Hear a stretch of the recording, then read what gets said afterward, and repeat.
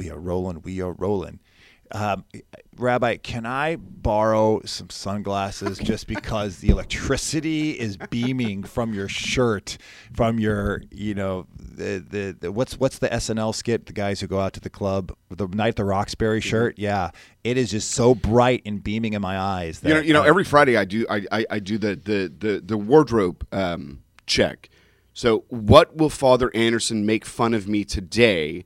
And I bring my kids in. Guys, what do you think would pique the interest of Father Anderson? And my kids will go, that one. Yeah. So I do try to be able to start that electric conversation. You wear electric shirts. I don't wear socks. So between the two of that, you like picking on me because of my socks or lack thereof. Yes, sometimes. Yes. All right. So welcome back to the Priest and a Rabbi podcast, and we are very excited that you're here. And while you're here, if you're on iTunes, leave a comment. It's so great. If you have questions for us, a priest and a rabbi that we can answer for you, do that. But to like and share it is so helpful for us because it's good for the algorithm, because then the podcast platform says, oh, people like these guys. Let's share them some more. All right. So we are in the middle of Black History Month here in February, and last podcast we got into some good topics about history of racism in worship and houses of worship. This week we want to talk about just how do you take on the conversation about structural racism, but not just how do you do it in interfaith working. So we got a friend of yours who's coming on the show today, which should be pretty cool. Yeah, I'm pretty excited. We are bringing on Rabbi Eli Friedman, who is the associate rabbi at Congregation Road of Shalom in Philadelphia. They have a long-standing history, been around for a long time. And Rabbi Friedman's just a strong, staunch commitment to social justice issues and really trying to make the world a better place. Yeah, so you can see it at powerinterfaith.org. When you listen to this podcast, you're going to hear a lot of good stories, and you're going to want to know more about the campaigns they do, but also be inspired by the work they do. That when we all, as children of God, can come together, we can all get tempted to be tucked into our silos, into our respective churches and our respective temples and synagogues and mosques, and just do us. But God has something so much bigger when we can find the time to really be united for mutual pain that God is calling us into, to be the healers, that allow God to work through us. So much can get done. So let's be inspired by the power of interfaith work, and how God is so much bigger than we can ever dream or imagine, and allow him to work through all of us. So let's get into this podcast. You ready for that, Rabbi? I am ready. Pop that collar. Let's get ready to roll. The opinions expressed on this program are those of the program hosts and their guests, and are not necessarily those of WSTU, St. Mary's Episcopal Church, and Temple Beit Hayim. Products that may be mentioned are not necessarily intended as an endorsement. Any reproduction or retransmission of this broadcast is strictly prohibited. And now, WSTU presents a priest and a rabbi. Call in with questions and comments at 220-9788, 220-WSTU. Now, here's your host. Well, good morning, everybody. This is Father Christian Anderson at St. Mary's Episcopal Church here in Stuart, Florida, on A Priest and a Rabbi. Right next to me is the best-looking rabbi you've seen since this side of the Jordan River.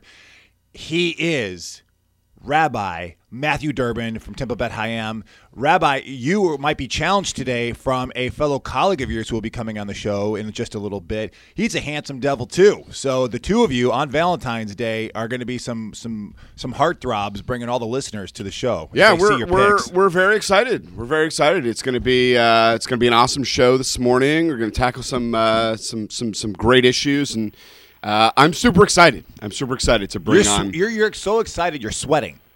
You're already sweating. So let's just get it out of the way. Okay, let's get it out of the way. Get it out of the way. Let's talk. Okay. So if everyone, I walk into the studio, I get the barrage of my attire that I'm wearing today. I thought I was trying to be nice and dapper. And come on, let's say. Okay, so if for all our listeners out there, wherever you're listening from, if you can go to the YouTube channel and WSTU Radio, you can see a video of our show, and you can see what Rabbi Durbin is rocking. He is rocking some straight up Hollywood nightclub attire shirt. This dude, it is so hot so moving, so powerful. He would walk onto the dance floor and people like, I ain't going to dance with that guy. He is just too smooth. He is too shaken. Come on. So where did you pick up this hot dapper shirt, and how much did it cost you? Nordstrom. Okay. How much did it put you back? I think it was on sale. You know, we Jews like the sales. Okay. Hey, that's just it's horrible. My God. All right. And what was the sale for? How much did you get it for? Oh, I can't remember. Okay. I can't remember. All right. Well, it's dapper. It looks good. Did Rabbi Rose approve of this? She did. I actually I wore it in celebration of Valentine's Day today. Okay, so a happy Valentine's Day to you all. Saint Valentine, not really known for doing what the holiday is about, but it's great. There have been many challenges with it. You know, if we look at it from a Jewish perspective, you know, there have been some challenges. 1349, massive massacre that happens on Valentine's Day, where Jews were burned at the stake. But yeah, there's a lot of very challenging history with Valentine's Day. But is it right? I did not know that. Yeah, see, that's why we have the show, A Priest and a Rabbi, because you have some introspection. I just think of the Valentine's Day massacre in Chicago. So this is a kind of a dark day for Chicago mob bosses, because this is the day they got gunned down over at St. Patrick's Church. So today we are very excited to have to our program. Are we really excited though? I am. You are. I've been waiting. I've been waiting many a time for this. It is with immense pleasure and great joy that we bring on Rabbi Eli Friedman. Rabbi Friedman is the associate rabbi at Rodef Shalom in Philadelphia.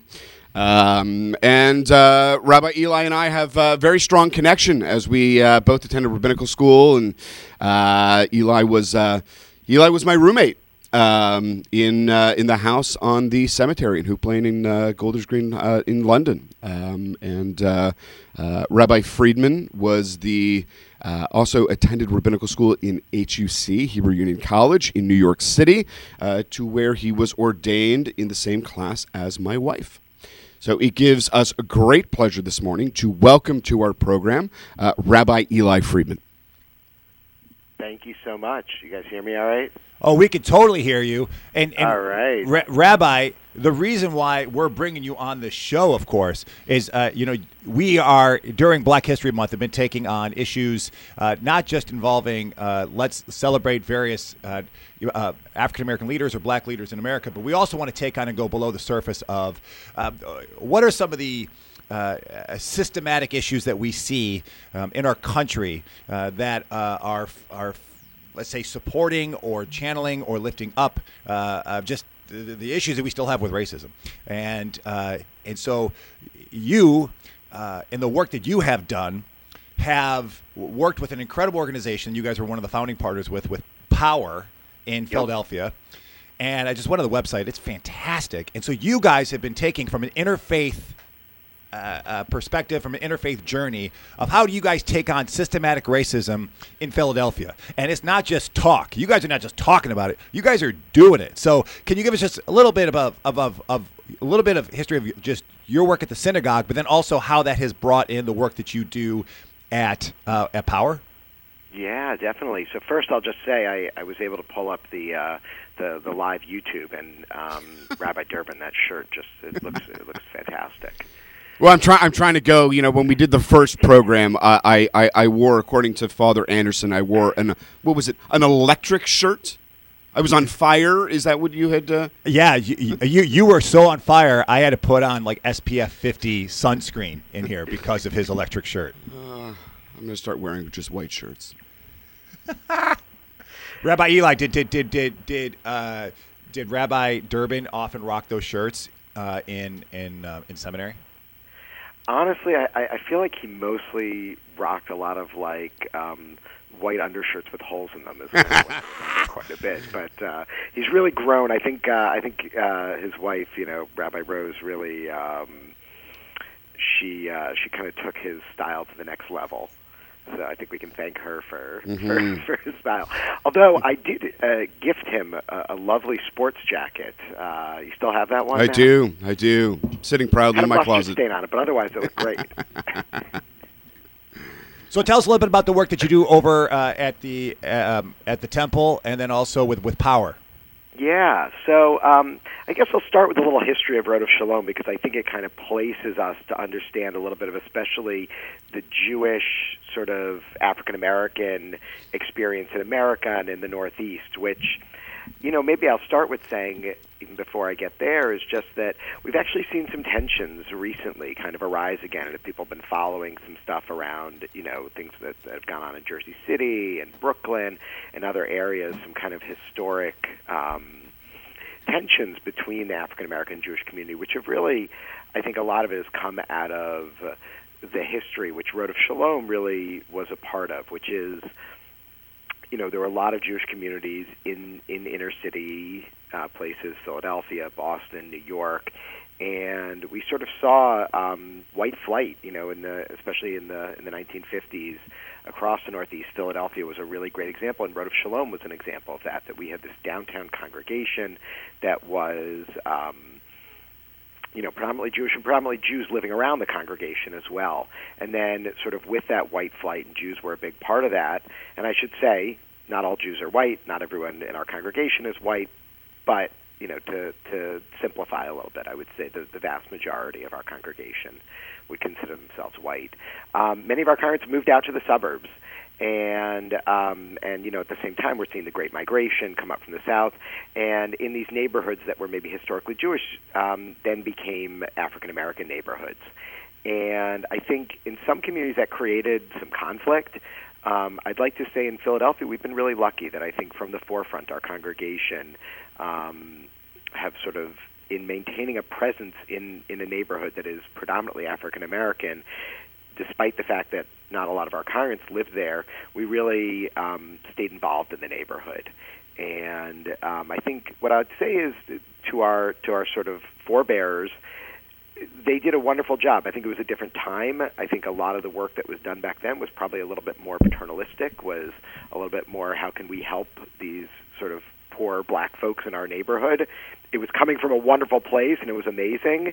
What we've seen, though, is we've really seen a reemergence of Center City in Philadelphia, congregants moving back downtown, and now we're living amongst each other and kind of rethinking what our relationship is with one another. And one of the big things that's come out of that is our interfaith community organizing group, Power, and really work on racial justice. Power is part of a national network called Faith in Action. You guys in Florida actually are very lucky because the wonderful Wes Lathrop, who used to be up here in Philadelphia running Power, is down there doing statewide organizing for you guys. And it's really rooted, community organizing is rooted in relationships. It's rooted in dialogue. It's rooted in conversation. And it really began with our congregation, a few others, a number of African-American congregations, just asking questions among their members. What's the pain going on in community? What's keeping you up at night? And what we found was that two communities that felt very separate in a lot of ways were sharing the same pain in the city. And we felt like through our relationships and through that relational power, we could really work to make a difference. And what were those two? You said two communities that were sharing the same pain? Yeah, so at least in our case, and I would say it's multiple, but I'll say for our community, the predominantly sort of middle-class Jewish community, the biggest thing that lifted up for us was education. The Philly district schools, have had a lot of issues over the years, and as we did research, we really saw the biggest issue was around funding, and that there wasn't enough statewide funding coming into Philadelphia. We saw this pain. I talked to congregants. I remember one congregant I talked with, Natalie. I remember her telling me that her and her husband both worked like multiple jobs. They didn't take vacations. They didn't get the kids birthday presents or anything like this because the neighborhood they lived in, the local public school, was just really not an option for them. And they were sending their kids to private school. And we often think of private school families as these rich, well-off families, but this was a family really struggling to make ends meet because they felt like they had no other option. At the same time, friends like Reverend Mark Tyler at Mother Bethel AME Church were having the same conversation with his community, of African American folks, and they were feeling the exact same pain and talking about the same issues of schools. And as we began to do research, we realized that a lot of the funding issues in Pennsylvania were rooted in racism and historic racism, and that we had an opportunity to work together to try to help all of our communities and at the same time bring our communities together. Okay, so you guys saw an issue, you saw a mutual pain. There was something that united everyone, which was the mutual pain. Both folks, different demographics of folks were hurting because of this issue of poor education. And was power the reason why you all were able to organize and be unified and be together in taking on this issue of education and having a structural racism that was limiting funding for schools in that area? Was it because of power, or did that conversation start before being a part of power? Power is really what got that conversation started, I would say, for us. It just created a convening place for us to begin to have those conversations. We also had some great trainings. I remember going with Reverend Mark Tyler down to a training in New Orleans, actually, and hearing Michelle Alexander speak at this training, and I was just like blown away. I imagine many people are familiar with her work, The New Jim Crow. And, hearing just about, for her it was this focus on institutional racism and the prison system, but to hear her speak, but also just to be together. I think a lot of this work started with clergy for us and then sort of led to the congregants. For me, it was, again, it comes down to the relationships. I'll tell you a fun story. I remember walking down Bourbon Street. We had some time off in the conference with Reverend Tyler on one side of me and Bishop Dwayne Royster, another, he actually is our interim director right now of Power, another African-American pastor. And, just getting to know these guys, having a good time. We're walking down the street, and I don't know if you guys have been to Bourbon Street recently, but right. It's not a place for clergy to be walking around. And or is it? There are women catcalling us from the windows, all these go. kind of things. And I still remember Reverend Tyler, he grabs my arm and he says, "Rabbi, lead me to the light, Rabbi. Lead me to the light and keep me from sin."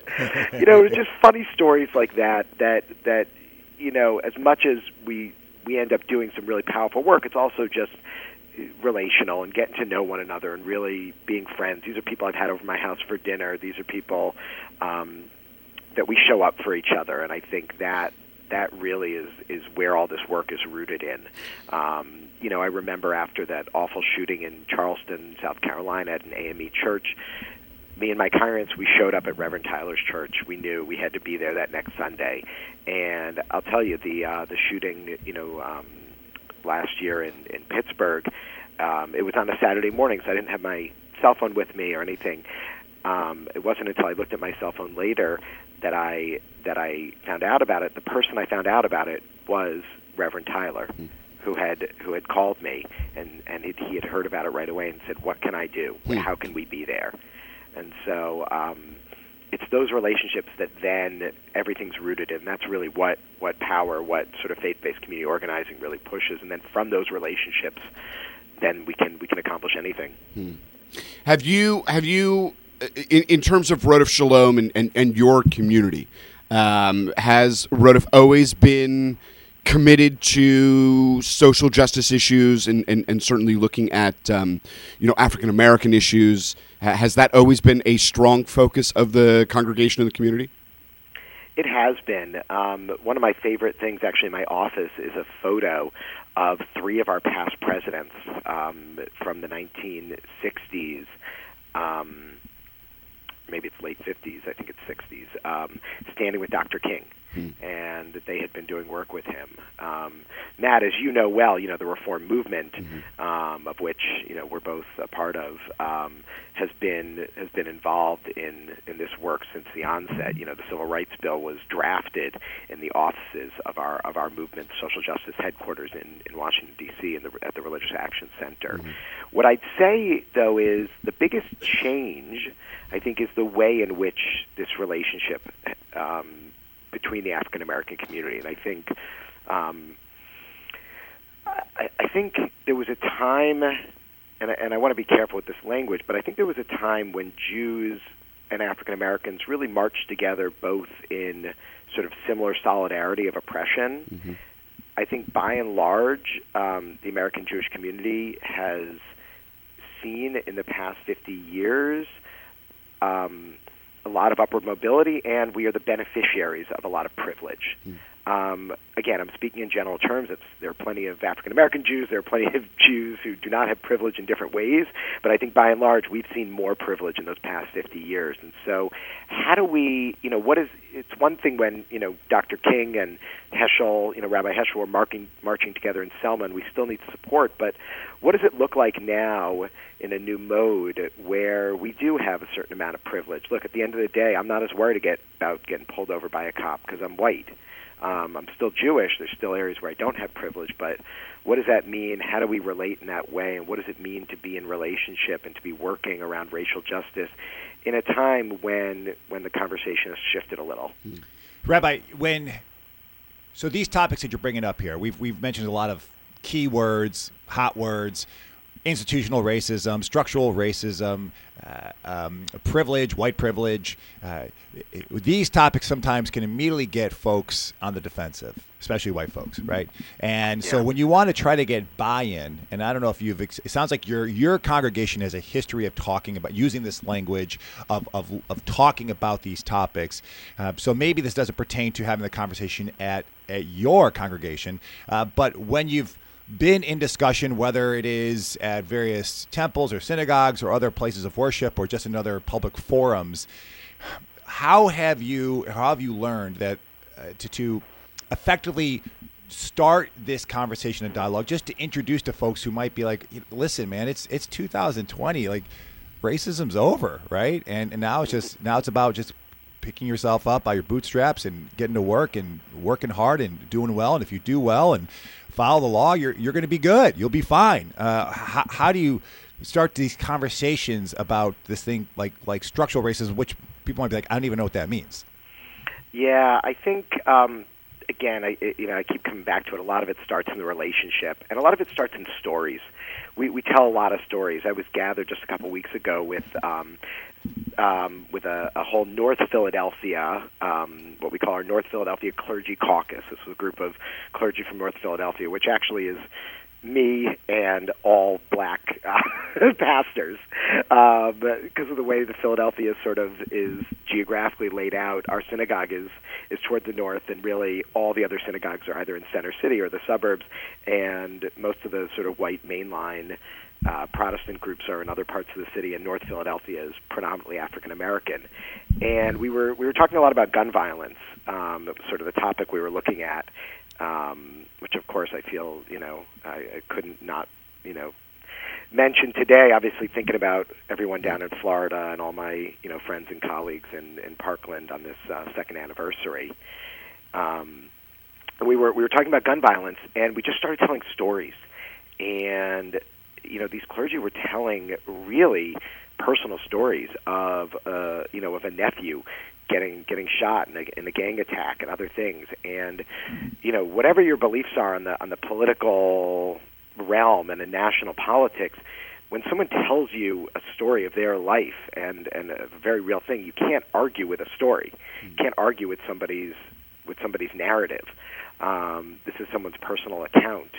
And I think it's those stories that bring us closer together. And so we sort of went around the room, and I'm hearing all these stories of real pain and gun violence in these very communities.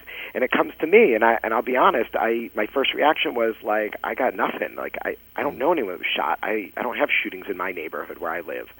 But then I shared about sort of how I felt after the shootings in Pittsburgh, and how I have, when I get up there to lead service and give a sermon, it's a different feeling, and I'm kind of looking out at the congregation, always a little wary if someone new comes in, and I just live with a different sense of anxiety now, and that although it was a very different story, they all sort of related, and suddenly I think two people with very different experiences in some way were really able to come together around one justice issue. But have you encountered, though, when you're trying to get buy-in from or start this conversation with folks who maybe are not a part of power, like that interfaith organization you're a part of, and when you're just trying to just sort of evangelize sort of the work of let's talk about this, because I think that's a big challenge is in the second part of the show I really want to go deep into the work that Power is doing, but just I want to start baby steps here, having the conversation. And I think that last week we had it was the priest and the rabbi here, and then we had another priest and a rabbi, so it was 4 white guys talking about racism, and we kind of put it out there by saying, hey, we're just going to call this what it is. But then I think it was Rabbi was it Ethan? Berg. Daniel Berg. Yeah, Daniel Berg said, hey, this is perfect. This is exactly who should be talking about racism. For 4 white guys talking about racism, because the black leaders are saying, we've been talking about this forever. You all need to start talking about this. And so how have you found where you can get buy-in, especially when you're talking about structural racism, that the work that was done during Jim Crow in the 50s, the 40s, that has led to we still have this structure system that it might not be obvious to our eyes, but to those who are marginalized, it's very obvious of there's still structures inherent in our institution right now that are not making it equal for all people to succeed. Yeah, we have congregants that are not interested in this work, and I think they will say, exactly sort of that line of that you mentioned earlier, that we live in a post-racial society, or racism doesn't exist, it's 2020, forget about it. And we have those folks, and they're going to find other ways to live out their justice work and their faith. Sure. I think, and I will be blunt in that the vast majority, and maybe all the congregations that are involved in this work and that we've been able to bring into this work, tend to lean more liberal in terms of their politics, and in some ways already be bought in. We've had a harder time reaching out to kind of across the aisle, to maybe more, I guess, not to be too stereotypical, but sort of, conservative white evangelical congregations. They're not as much a part of Power, and we've had a harder time, I think, reaching out to those folks who maybe are not naturally inclined to want to jump right in on this work. Do you find that those that are resistant or are not interested in the racial discrimination and that type of stuff, in terms of, well, Rabbi, this doesn't really affect us, and trying to change the conversation by saying, looking back to the times of Rabbi Heschel, of any time that any people are oppressed, it is of Jewish concern. Do you find that you have to try and use that in some way to garner support or buy-in, or stuff to do? Yeah, there's after the Holocaust, there was that phrase "never again," and I think there's 2 different ways in which, at least for the Jewish community, they've viewed "never again." It's never again, period. Or never again to us. And I think, I think the pendulum swings at different times. Sometimes our communities are more insular and we're really focused more on protecting ourselves. There's other times when we're ready to reach out more.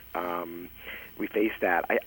I feel like a lot of the work, though, Christian, to get back to sort of your original question, a lot of it's got to come internally from the groups themselves.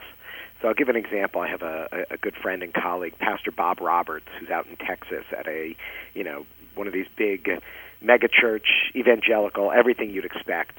And Bob Roberts is someone who I do a lot of interfaith work with, and we've actually had the chance to travel to the Middle East a few times, do some work in Arab countries. And Bob brought an imam into his congregation and put him up, brought him up to the pulpit to speak, and Bob lost, I think, 600 members of his congregation that very day, because of this work. But Bob felt like this is the work we need to be doing. These are the conversations we need to be having, and I think he was willing to put himself out on the line in that way. And at the end of the day, I think that's a big part of the work. That I think there are those that are in the Jewish community that are more conservative, especially more on the sort of Orthodox, ultra-Orthodox end.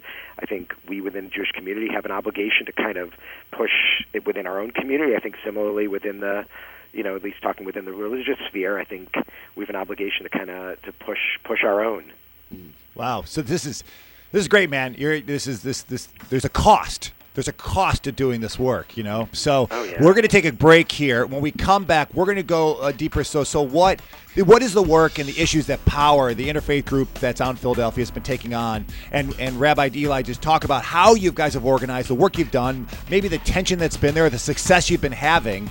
So we're going to keep on diving deeper here at A Priest and a Rabbi. If you have any questions for Rabbi Eli or for any of us here, the number here is 772-220-9788. That's 772-220-9788. Let's talk about the power of interfaith work to end structural racism, or how you see structural racism in your communities and want to learn more about what are some steps you can take.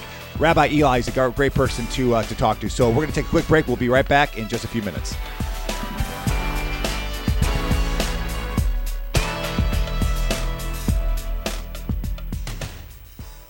You're listening to A Priest and a Rabbi podcast. If you haven't done so yet, make sure to subscribe.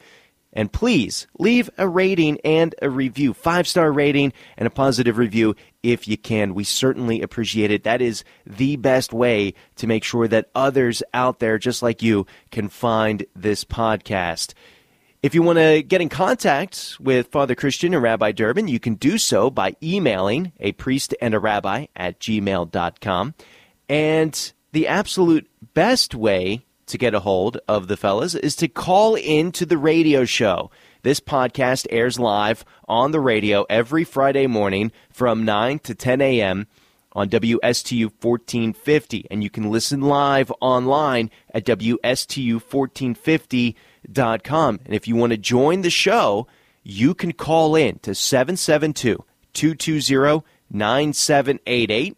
That's 772-220-WSTU. Hey, everyone. This is Father Christian here on A Priest and a Rabbi. So happy for you to be here on this podcast with us. And I want to let you know that I have started a YouTube channel called Your Favorite Christian, and you can check it out on YouTube. And every Monday I drop a new episode, and it's always through the lens of faith, but taking on different topics such as dating, relationships, marriage, pop culture. I've done one recently where I went out to the art show and talked about how do we find our relationship with God through what all the latest artists are doing. Last week was what do women really want in a man, and interviewing different people to be a part of that. So please check that out on YouTube. Subscribe, like, share, put on the notifications so you get that every Monday. I also want to let you know of this podcast wouldn't be here if it wasn't for a generous donor from St. Mary's Episcopal Church who wishes to remain anonymous. All he asked, though, was that the information gets out that St. Mary's Episcopal Church here in Stuart has a healing center, and so you can call if you're looking for a counselor, someone to be there for you during a challenging time, and you can call the church at 772-287-3244. We also have a group of Stephen ministers who have been trained over 50 hours of training to be with you and walk with you during a time of crisis. They are not counselors. They are trained just to be more the presence of Christ and walk with you during a time of crisis, whether it's a good crisis of having, oh my gosh, my daughter's about to get married, or if there's something a little bit heavier. So give us a call, 772-287-3244, and I thank that anonymous donor who makes this all possible. All right, God bless you, and enjoy the rest of the podcast.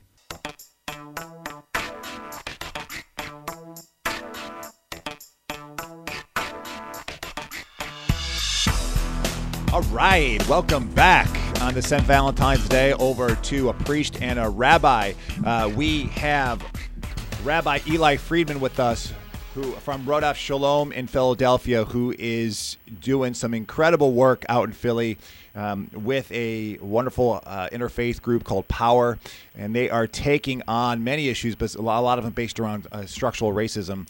Let me just interject here, just because this is now the 67th episode that we've done. No way! And watching you grow, Father Anderson, in terms of your ability to speak Hebrew.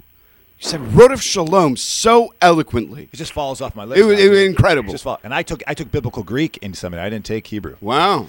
So yeah, and I think it's also important for our listeners to understand, the word Rodaf Shalom that Rabbi Friedman is a part of. There are many synagogues with the same name, but Rodaf Shalom in terms of pursuers of peace. And I think that there's something really there of the mission and the vision of what the synagogue is not 50 years old. I mean, they have a very long-standing history in the city of Philadelphia. They've been around for a very long time. They are one of many very large synagogues around the country that do very impactful and incredible work. And I'm just thrilled to have not only a colleague but a good friend join us today. He wore his best shirt for you, buddy. He wore his best shirt. And again, all of you go onto our YouTube or the WSTU Radio YouTube channel right now, and you can see Rabbi Matt's awesome disco shirt. So, all right, listen. So we over this month during Black History Month, we were taking on these issues of racism, structural racism, and wanting to have the conversation where sometimes that conversation is very challenging to have, especially with fellow white folk, and there's a part where there's education, there's awareness about all this, but then there's also, well, you got to do something. Right, you've had the talk. We're talking about white privilege, whether some people get really uncomfortable with that, and maybe we could dialogue and we could tell stories, and people are like, oh, okay, I see where you're coming from. I can understand my privilege and how you don't have privilege. But now there's an action step, and going to the website for Power, and it's powerinterfaith.org. You can go to campaigns, and you guys are not just an awareness place of like, let's just march and talk about it. You guys are doing stuff. So under economic dignity, you guys have a couple programs here. Request for Black Work Matters training, Black Work Matters green jobs, and then you go to education justice, and there's programs where you want to talk about full and fair funding and how you've worked and you've gone to the Capitol of Pennsylvania to push for this. So you talk about how you guys galvanize like that in order to get things done. You guys are being productive, which we all know as fellow clergy. Getting groups of clergy together, let alone of the same faith, but now you have various faiths together because you got Muslims, you got Jews, you got Christians all working together. How in the world did you get everyone to show up out of their crazy, insane clergy lives that's 24 hours a day to say, yes, I'm going to go give a bunch of time to this and raise up more leaders from my congregation to come be a part of this so we can get some things done in the state of Pennsylvania? Yeah, before even the task of just people's time, there was also, I think, we had issues with the areas which we disagree, and there's some fundamental. We have Catholic churches here. Catholic churches, obviously, very strong stance on same-sex marriage, on abortion, which is completely the opposite of where we are in our congregation. We really have that's just one example, but a wide variety of differences in certain beliefs. And so one of the things that we kind of had to agree on early on was that in order to focus on the work that we want to do, where we agree, we're actually going to have to check some of that stuff at the door. And we've made a point that although my congregation feels strongly about working towards full LGBTQ plus protections in this country and things like that, that was something Power was never going to take on. Although my congregation, again, is, very much, pro-choice, feels very strongly about women's rights over their own bodies, that was something that we were not going to touch with a 10-foot pole at Power. And that, I think, although it might have been difficult for some people, allowed us to really do the work and to focus on the areas where we do have common pain and common struggle.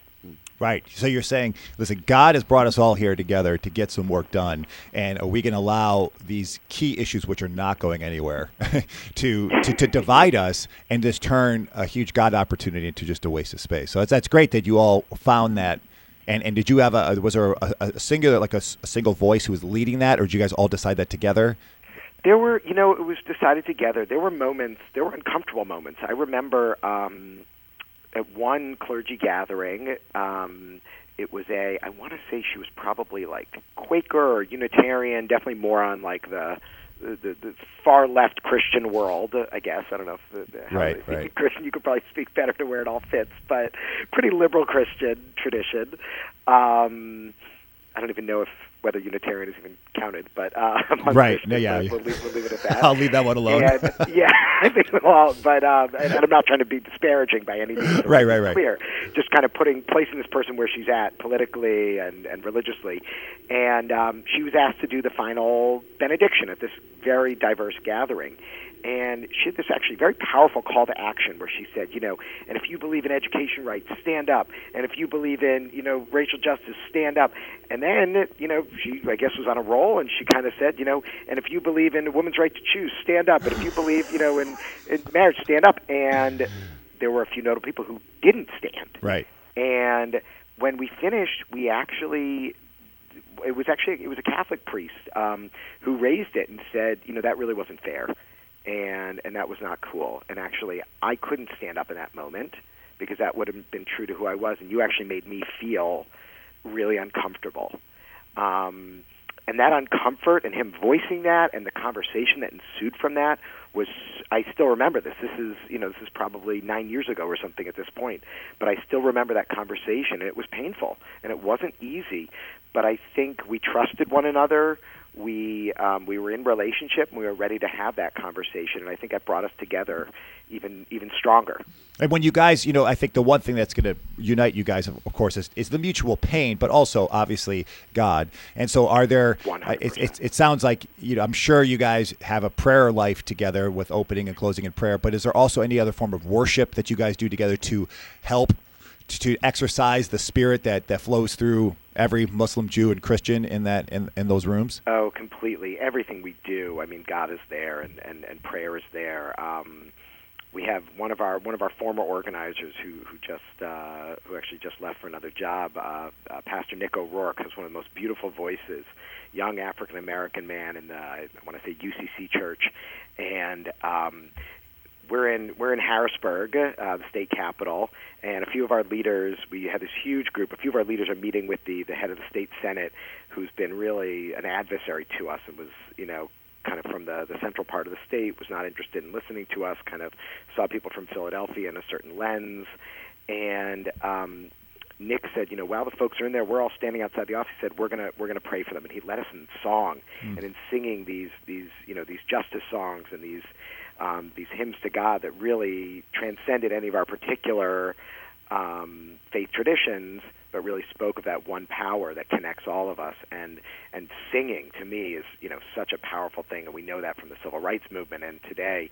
And just being in the halls of the Capitol and singing, and singing so loud that I imagine they heard us in that office, and could feel that power. That's powerful, and kudos to that guy who was leading the songs, because I know I've invited Rabbi Durbin to come on some prayer walks that we do around town, but I'm like, I just gotta let you know though, there's gonna be a lot of in the name of Jesus's and a lot of Jesus stuff. So we want you there, but I also want you to feel comfortable and not just feel like the token Jewish community that's surrounded by a bunch of Christians like praying every 5 minutes in the name of Jesus. So it's you have to be very. I mean, when I just get a bunch of Christian organizations together, Christian groups, we have to figure out what are the hymns that are going to really, that we all get, we all understand. Because even with just with Christianity, that if I bring the AME church along and the Baptist church along, and then the Episcopals and the Catholics, what hymns do we all know that we're all going to sing? So we're all going to be a part of this. So I can imagine that you really got to know your stuff if you're going to get Jews, Muslims, and Christians all chiming away passionately inside of a state capitol without someone being like, "Wait, what? Did you just say Jesus?" So let's talk about the action that you guys have done. So can you give us a success story or some success stories that have come out of this interfaith work that you all are doing to take on the pains in your community? Yeah, so we've thankfully had a couple success stories. I guess I've been talking a lot about education, so I'll stay with that because that's really been the thing that our congregation has worked the most on. Part of sort of the organizing model, after you begin to have these conversations, you lift up that pain, you look at the issue, and then you begin to do research. And we really had a broad group that did some research. And we really we looked at the funding in different districts in Pennsylvania, and we saw, and you can see this right on the Power website. We got a lot of data on there, very data driven in the work we do. That communities that were predominantly African American, even if it was at the same income level, so we're really not talking about just economics. We really are talking about race here. That poor black communities were systematically getting less money per student than poor white communities. And so we set about pushing for something called, and in coalition with a number of other education nonprofits, and pushing for something called a fair funding formula, which basically was going to redistribute funding from the state to different municipalities based on certain criteria around, English as a second language, or looking more at poverty, race, other things in districts, to ensure that every student's getting the same amount of funding and has the same opportunity. We were able to have a big win a number of years ago, where they said all new money going forward from 2014-15 budget onwards will go into this model. The only problem is that ends up only being a couple percent. It's going to grow a little bit every year, but it's not the kind of major systematic change we were looking for, but it's a step along the way.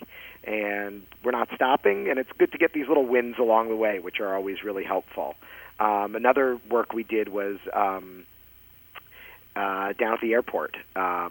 We found that, the people that check your bags at the curbside, Yes. at least here in Philadelphia, those are considered tippable positions. So just like a waiter or a waitress, they are legally allowed to be paid, $3 an hour or whatever it is. As you might guess, those people aren't making the same kind of tips as waiters and waitresses, Right. and it's really it's not a livable wage. And so we worked with a union. We worked on helping them organize, and we staged a number of protests and actions down at the airport, which was pretty powerful. Some amazing work, and those workers were predominantly African American. I don't know if that was particularly a racial justice issue, but more of just a living wage issue. And so would that lead to a change? It did. We actually, the city changed a city mandate, which basically they have a lot of power over the airport, and they said that all subcontracted employees at the airport have to get minimum wage. Wow. We're still pushing for a $15 an hour minimum wage, but that's a long way off. But at least the $7.25 an hour is almost double what they were making. So Rabbi, let me ask you this. So for you personally, or what you hear in the group, why is work like that, like a livable wage for someone at the airport, why is that so important to your faith and to your walk as a child of God? Well, I'm glad you asked that. I think for me, I'd say the first piece of it starts all Genesis 1:27. We are created in God's image. And I think that in Hebrew we call it B'Tselem Elohim. I know you're working on your Hebrew Christian. There's a good phrase to know. B'Tselem Elohim, in the image of God.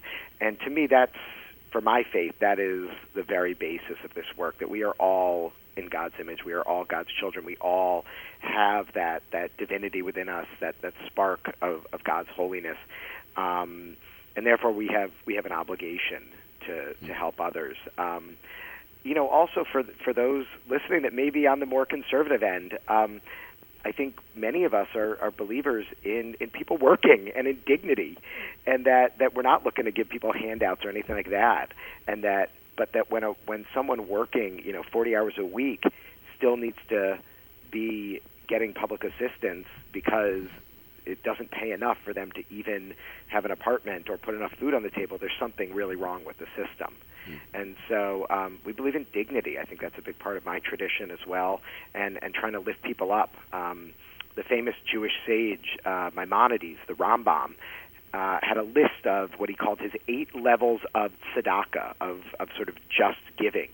And, ranging from just giving someone money on the street, ultimately to the highest level of sort of tzedakah, of just giving, according to Maimonides, is actually not giving someone money, but giving them a loan or teaching them a trade or lifting them up so that they can get a job in order that they can help themselves, the famous teach a man to fish. And so I think that's a big part of my personal beliefs, I think our religion, as well as the work that Power's doing. So the work really empowering the community, and especially the African American community in Philadelphia, empowering them. So when you guys share in faith to go, when you're doing this interfaith work to take on these issues, you have Jews, you have Christians, which we can all agree on Hebrew scripture together. But then when you throw in Muslims and maybe you have other faiths that are involved, how do you guys draw upon Scripture?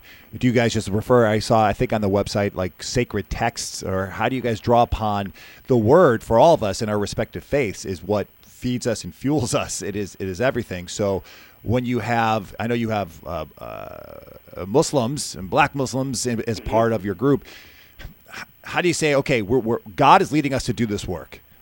So with you, with the Christians, you can say Genesis 1, let's bring in, we're all made in the image of God. Yeah. And you can kind of do that with Muslims because they do look at Hebrew Scripture and Christian Scripture as part of it. They do respect it. But do you guys, how do you do it without it make it seem like you're just trying to throw in a Quran verse so everyone feels accepted? Yeah, and I'll say I think power has been predominantly of the Abrahamic faiths, and that does make it easier, right? Because we really do share much more of a commonality, and there's so many verses in the Quran that are so similar to both the Hebrew Bible and the Christian Bible, so that we are able to draw on those texts, and I think we learn about each other's traditions, we share. I think we're always very careful in sharing, and I'm thinking back to the prayer walks that you guys take, where if we are sharing something in our tradition, to make that clear, to say, I'm offering a prayer in the Jewish tradition, and to say that, or if someone says, I'm going to pray in the Christian tradition, that when they finish with, in Jesus' name or however, that I'm not offended because they've made it very clear, I'm praying in my tradition right now, and I think when we name it, it's helpful to say that we do have these particularities, and we're going to lift those up, we're going to teach each other, we're going to learn from each other. That's good. That's good. So what would be, if someone's listening right now, they're in their community, they know there's some pain in there, they know there's some brokenness, let's say they let's just go for, they know that there is some, it's not equal where they're at. Then not all men are created equal or at least the perception is in their community. They can see things, whether it's education disparity, pay disparity, whether you have a part of town which has definitely been segregated in the past and it's just sort of kind of wallowing without the attention that the rest of the community gets. If a person of faith is saying, like, how do I start to drum up and gather people from other faiths here about let's at least start the discussion, let's start the dialogue. What would be your advice to that person who's listening right now of like just a first step or a second step of trying to gather folks together to say we can be really powerful together, but you don't want to just sound like a pipe dream and being really idealistic, but what are the discussions they can do when they first call up that Christian person, calls up someone over the synagogue and says, hey, we notice this issue that's going on. Let's take this on together because I believe our faith is calling us to take this on. What's your advice to that person? Yes, I think, again, I know I'm a broken record, but relationships, that's really, that's what it all comes down to. And I'll just share that much of my personal theology is really rooted in the theology of relationships. And I think a lot of the Jewish philosopher Martin Buber, the theologian who I know Matt's familiar with, and probably some of the listeners, and maybe you as well, Christian, who wrote this book, I and Thou, this sort of dialectic theology, as he called it, where really he saw God was in our relationships. When we truly meet someone as they are, and not with some agenda or anything else, right. God is the electricity, in that meeting. And I think that's a big first step, is just learning, listening to the pain of each other, hearing that without any agenda or anything else. And in that listening, then we begin to kind of hear those commonalities. In terms of to use a Yiddish word, the tachlis, the actual steps, there are some amazing faith-based community organizing groups out there, including Faith in Action, who we work with, and they have a strong presence in Florida, and folks can reach out. We were very lucky that we had an organizer who was hired, who came to Philadelphia, and he did a lot of the work, to be honest, because he convened us, and he started he must have had 200 coffee dates, in his first 2 months. And he met with as many clergy as he could, and he just started asking questions on, what's your community feeling? And then he brought us all together, and we started talking. And I guess the last piece was we made commitments to each other, and we hold each other accountable. And I think that's a really big part of it as well, that we feel accountable to one another. And through that shared responsibility and through those relationships, we've grown. It doesn't happen overnight, and these campaigns don't happen overnight. They take a long time. It's a lot of talking. It's a lot of research until you finally get to that day where you show up at the state capitol or whatever else, and then you don't win, and then you go back around again and you do it again. But as Dr. King said, the arc of the moral universe is long, but it bends towards justice. Yeah, that's great. Well, Rabbi Eli, we're so grateful that you we know you got a lot on your plate, but that you took the time to be here with us, and we are grateful and for all that you shared and all the wisdom.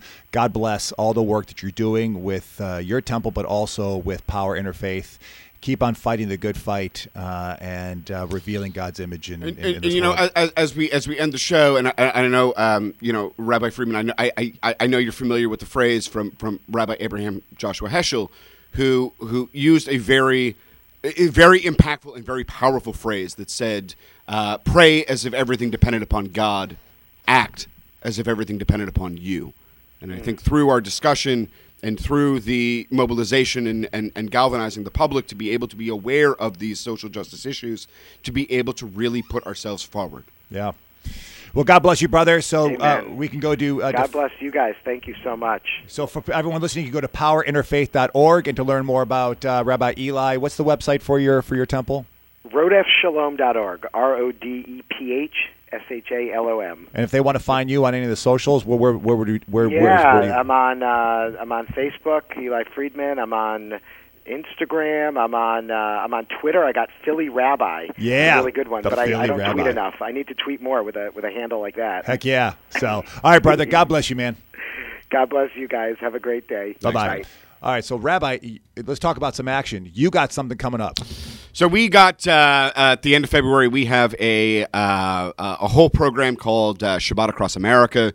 We're doing great stuff here on a Thursday night. But the most important thing that we're doing is on March 1st at 1 o'clock at the Roosevelt Bridge. We are bringing together folks of all different spectrums to march against hate.